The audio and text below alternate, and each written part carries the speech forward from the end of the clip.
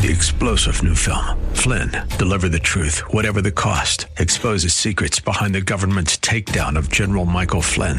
Flynn knew what the intel world had been up to. He ordered the first audit of the use of contractors. This set off alarm bells. He told the truth. He was the most dangerous person for Donald Trump to hire. They had to get rid of Flynn. Flynn, deliver the truth, whatever the cost. Available now. Watch it today. Go to salemnow.com. salemnow.com.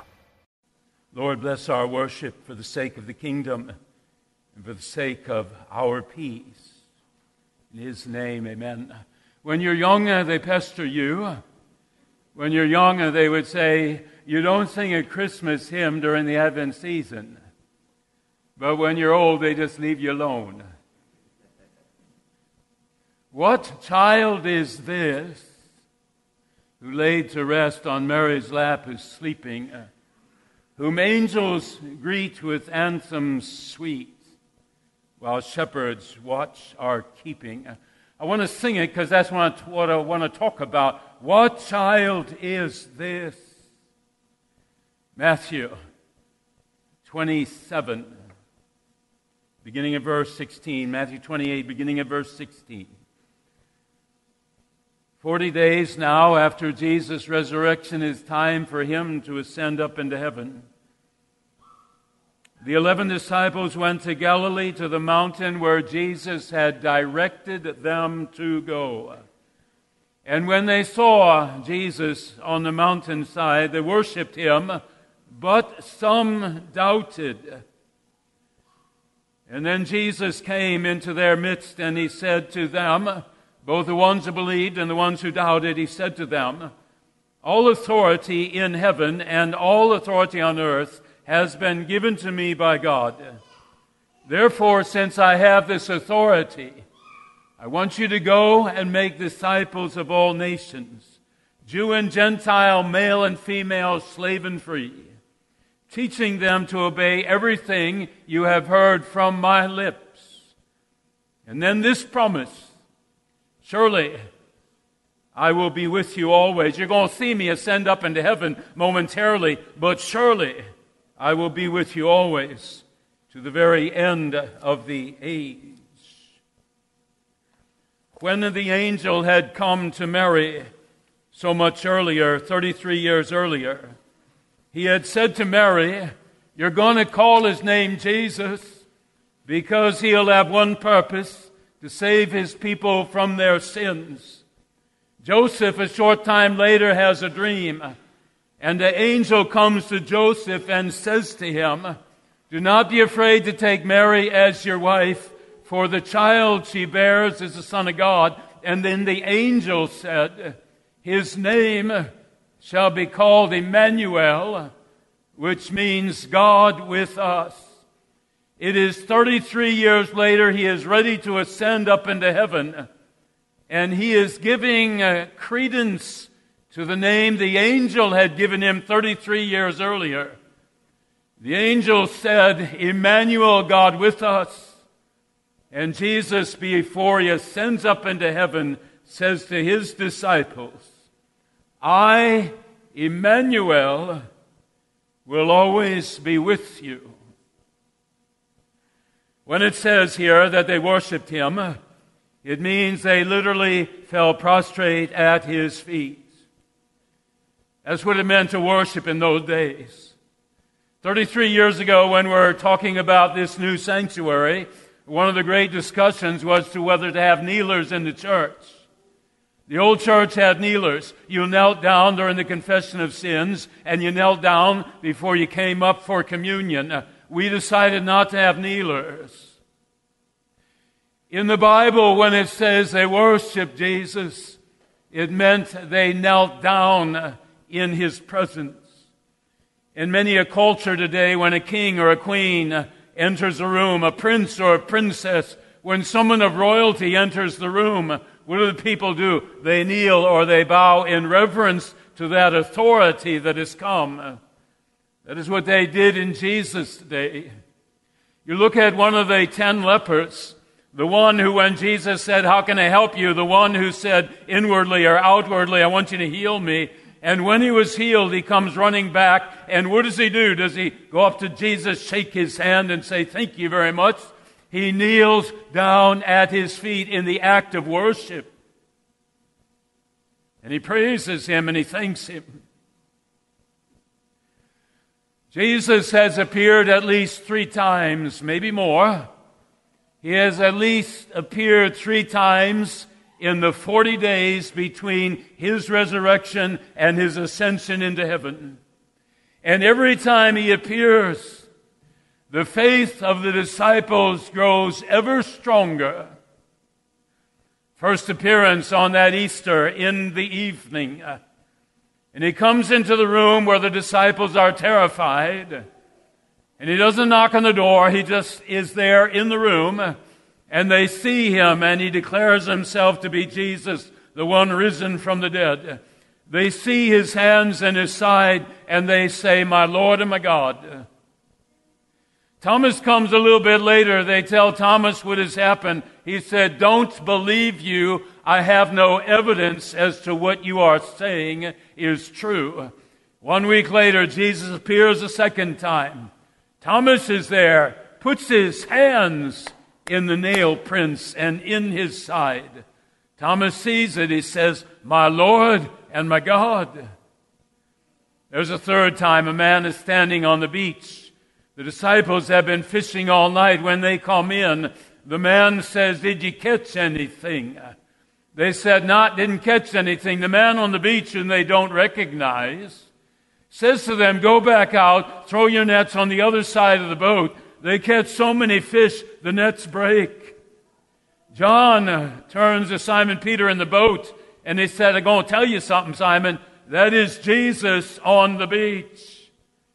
Simon Peter wraps his robe around him, jumps into the water, swims to Jesus, says, "My Lord and my God." They had not seen Jesus for a while. He says, "I want you to come to this mountain in Galilee." It's time for the ascension. And when they come, they kneel down and worship him. But some doubted. And if that doesn't take the air out of the balloon, I don't know what does. They fall down and worship him, but some doubted. I wish I knew who it was. Was it Peter? Was it Nathaniel? Was it Thomas again? I wish I knew who the some were. And if you look it up, 20 different theologians will give you 20 different answers. But some doubted. There are a couple of places in the New Testament when I look at a verse and I wince a little bit because of the awkward way it appears that verse ends. One of these occasions, Matthew 6, is the gospel for last week, and I winced. Matthew 6:25. Jesus says to his disciples, "I don't want you to worry. Don't worry about what you're going to eat or drink or what you're going to wear. Look at the birds, look at the flowers. God takes care of them." And then in verse 33 he says, "When you wake up in the morning, seek the face of God." Let the first thing you see be the face of God, not some trouble, not some virus, not anything else. When you wake up in the morning, see the face of God. Seek first his kingdom. And then he ends by saying, don't worry about tomorrow. Tomorrow will take care of itself. Each day has enough trouble of its own. In the King James Version, each day has enough evil of its own. And I always say, don't end there. Tell us the rest of the story. Tell us that you're going to be with us. Each day has enough trouble of its own, but in parentheses, I'm going to be with you. In John 16:33, that is exactly what he does. In John 16:33, literally says the same thing he says in Matthew 6. He says to his disciples, I'm going to tell you this. I'm going to go on the cross tomorrow. I'm going to tell you this now. In this world, there'll always be storms, but he doesn't end there. In this world, there's always going to be evil coming against you, but he doesn't end there. John 16:33, he says, in this world, always trouble, but take heart, I have overcome the world. I've overcome the evil. I've overcome Satan. Mark 16, verse 11. It talks about the resurrection of Jesus. Pastor Schauer and I never read it for Easter. Have never read this portion of the Easter accounts. Here's what Mark 16 says. When Jesus rose from the dead, he appeared to Mary Magdalene, out of whom Jesus had cast 7 demons. She went and told those who had been with him and were weeping because he had died. She told them, I've seen him risen from the dead, but they did not believe her words. Later that day, Jesus appeared to 2 others. They returned and told the disciples who were in hiding, but the disciples did not believe their words. You realize why we don't read that particular portion out of Mark, because it ends on such a sour note. He was risen from the dead. He was declared to be alive, but they didn't believe. But not for long.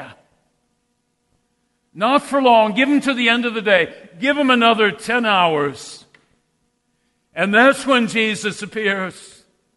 And it's not Mary Magdalene telling him it. It's not 2 disciples telling him. It's Jesus telling them, here I am.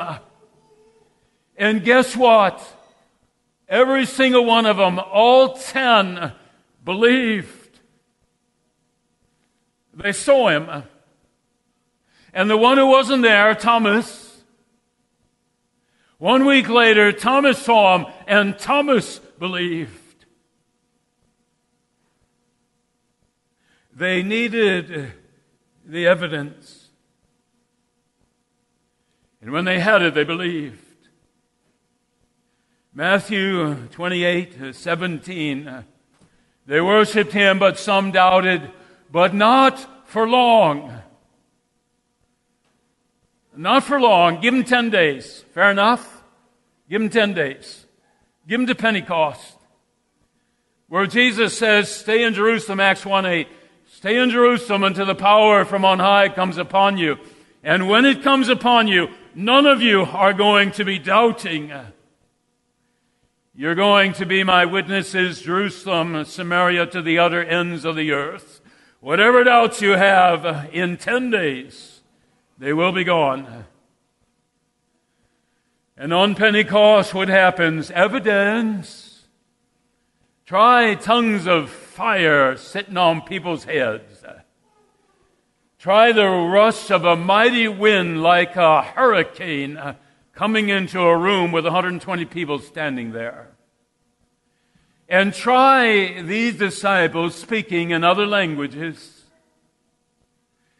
The evidence, before that day is over, Simon Peter is standing in a synagogue. The one who 50 days earlier was hiding in the upper room, every time the stairs creaked, every time a mouse scampered through, they were petrified. They had been found and they're going to be killed. 50 days later, Simon Peter standing in front of the murderers of Jesus.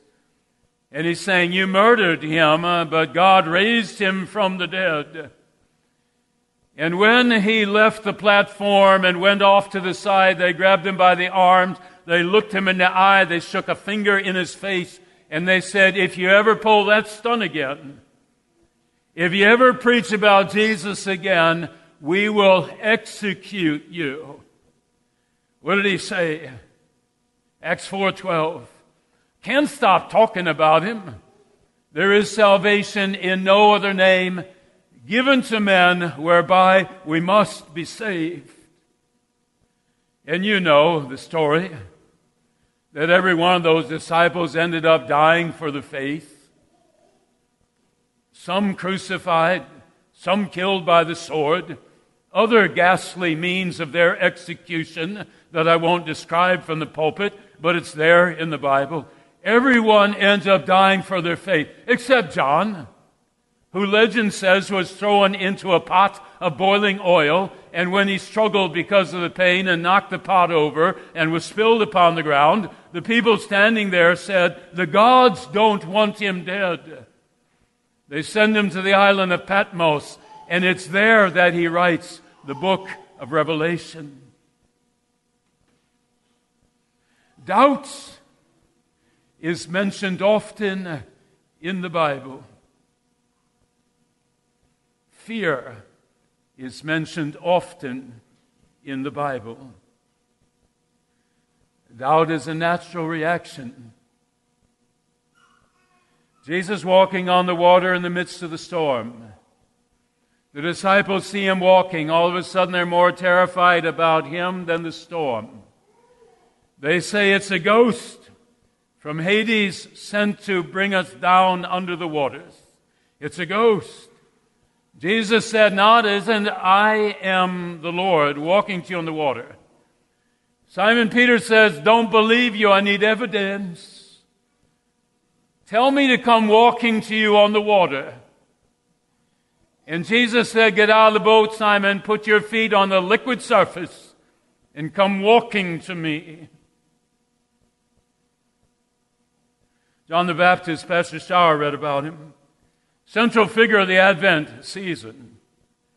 The beginning of his ministry, he says about Jesus, "Behold the Lamb of God who takes away the sin of the world." He says what Pastor Schauer read. He said, "I'm not worthy to loose the thongs of his sandals." When Jesus says to him, "I need you to baptize me," John says, that's not going to happen. I should be baptized by you. John the Baptist is declaring him to be the Son of God. He is standing there after the baptism, watching the dove come down, watching God say, "This is my beloved Son in whom I'm well pleased." He listens to all of this. Months later, he's in prison. He spoke against Herod Antipas. And as he's sitting there in prison week after week, month after month, he's hearing the inside stories about Jesus. His disciples are coming, and they're saying, "Jesus had 1,000 people today in the synagogue. Jesus had 5,000 people following him. Jesus had 10,000 people on the mountainside." And John the Baptist is sitting there thinking he's supposed to be the suffering servant, and he's got all this glory coming to him. Thomas sends two disciples, says to Jesus, "Did I make a mistake? I'm having my doubts. Are you the Messiah, or should we be waiting for someone else?" And you remember what Jesus said. He said, "You go back and you tell John that the deaf hear, the blind see, the crippled walk, and the good news is preached to the poor. You tell John of these miracles, and he will understand that only God can do these miracles. And then you tell him, I just don't do the miracles. I preach the good news, salvation, forgiveness of sins through the Lord Jesus Christ."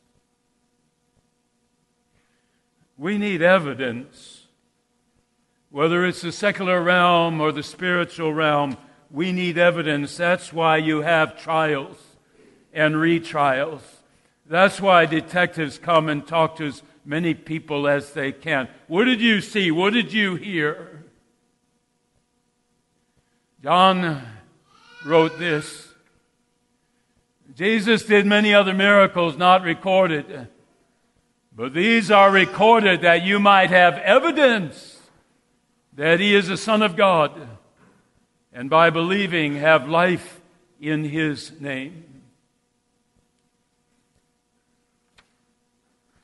Evidence. Simon Peter wrote 30, 40 years after Jesus' death and resurrection. Coming toward the end of his life, he writes, I want you to be very clear about this. We did not follow cleverly invented myths or tales. We were eyewitnesses of Jesus' majesty. We saw it with our own eyes, and we believed. If you wonder whether someone loves you, they will prove it by their actions, either yes or no. They'll prove it by their actions. I had a man in his 50s and his sister come to my office some 6 weeks ago. Their father had died. The young man was having difficulty with it. He said, "My father never loved me. I had no relationship with him. He never loved me." And the sister sitting next to him in my office got out a notebook, and she began to read this to her brother.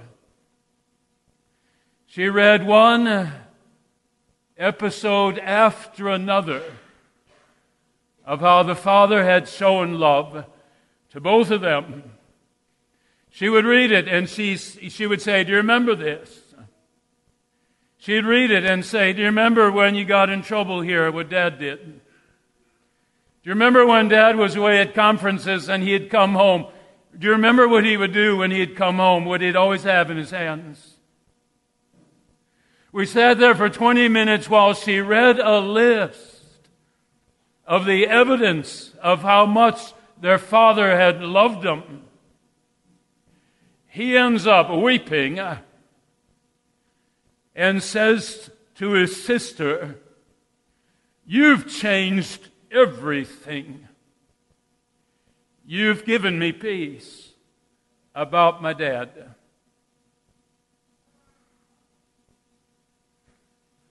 What evidence do you have? Are you angry because your wife died when she was 28 of breast cancer? Are you angry because of that accident where you slipped on the cliff, went down 20 feet? You didn't think God saved you as you grabbed a branch. All you thought about was your leg that was never the same. You say, perhaps, as this man did, he remembered 2 or 3 arguments he and his dad had where they didn't talk to each other for 6 months or a year. That's what he was focusing on, not the 100 things his sister had written down. When you think about God, you think about the cancer or the accident or the house is foreclosed on or you lost your job. Do you think about those things? Those are tiny events in your life. Do you think about all the other days when God's presence was there?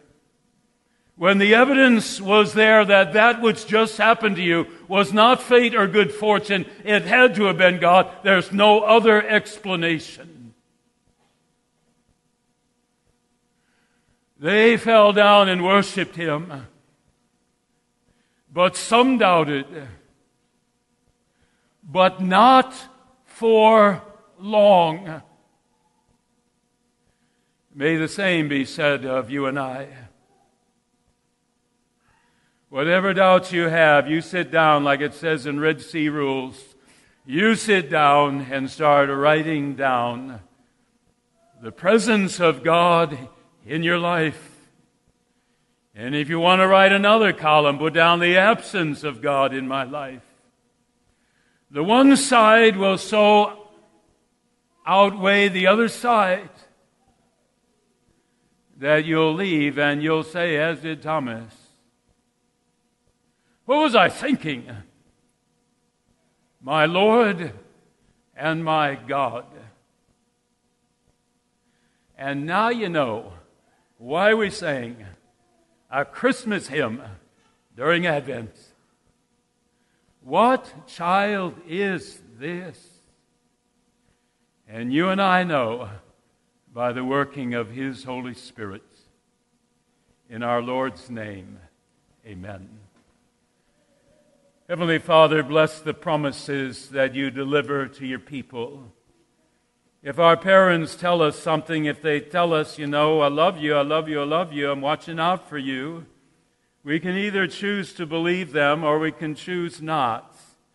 If we choose to believe them, there's a lot more peace in our heart than otherwise. 7,000 promises God gives us in the Bible, and every time He gives a promise, He says, I love you. May your children embrace those words. And may the Spirit cause us to say, Amen, Lord, Amen. In our Savior's name, amen.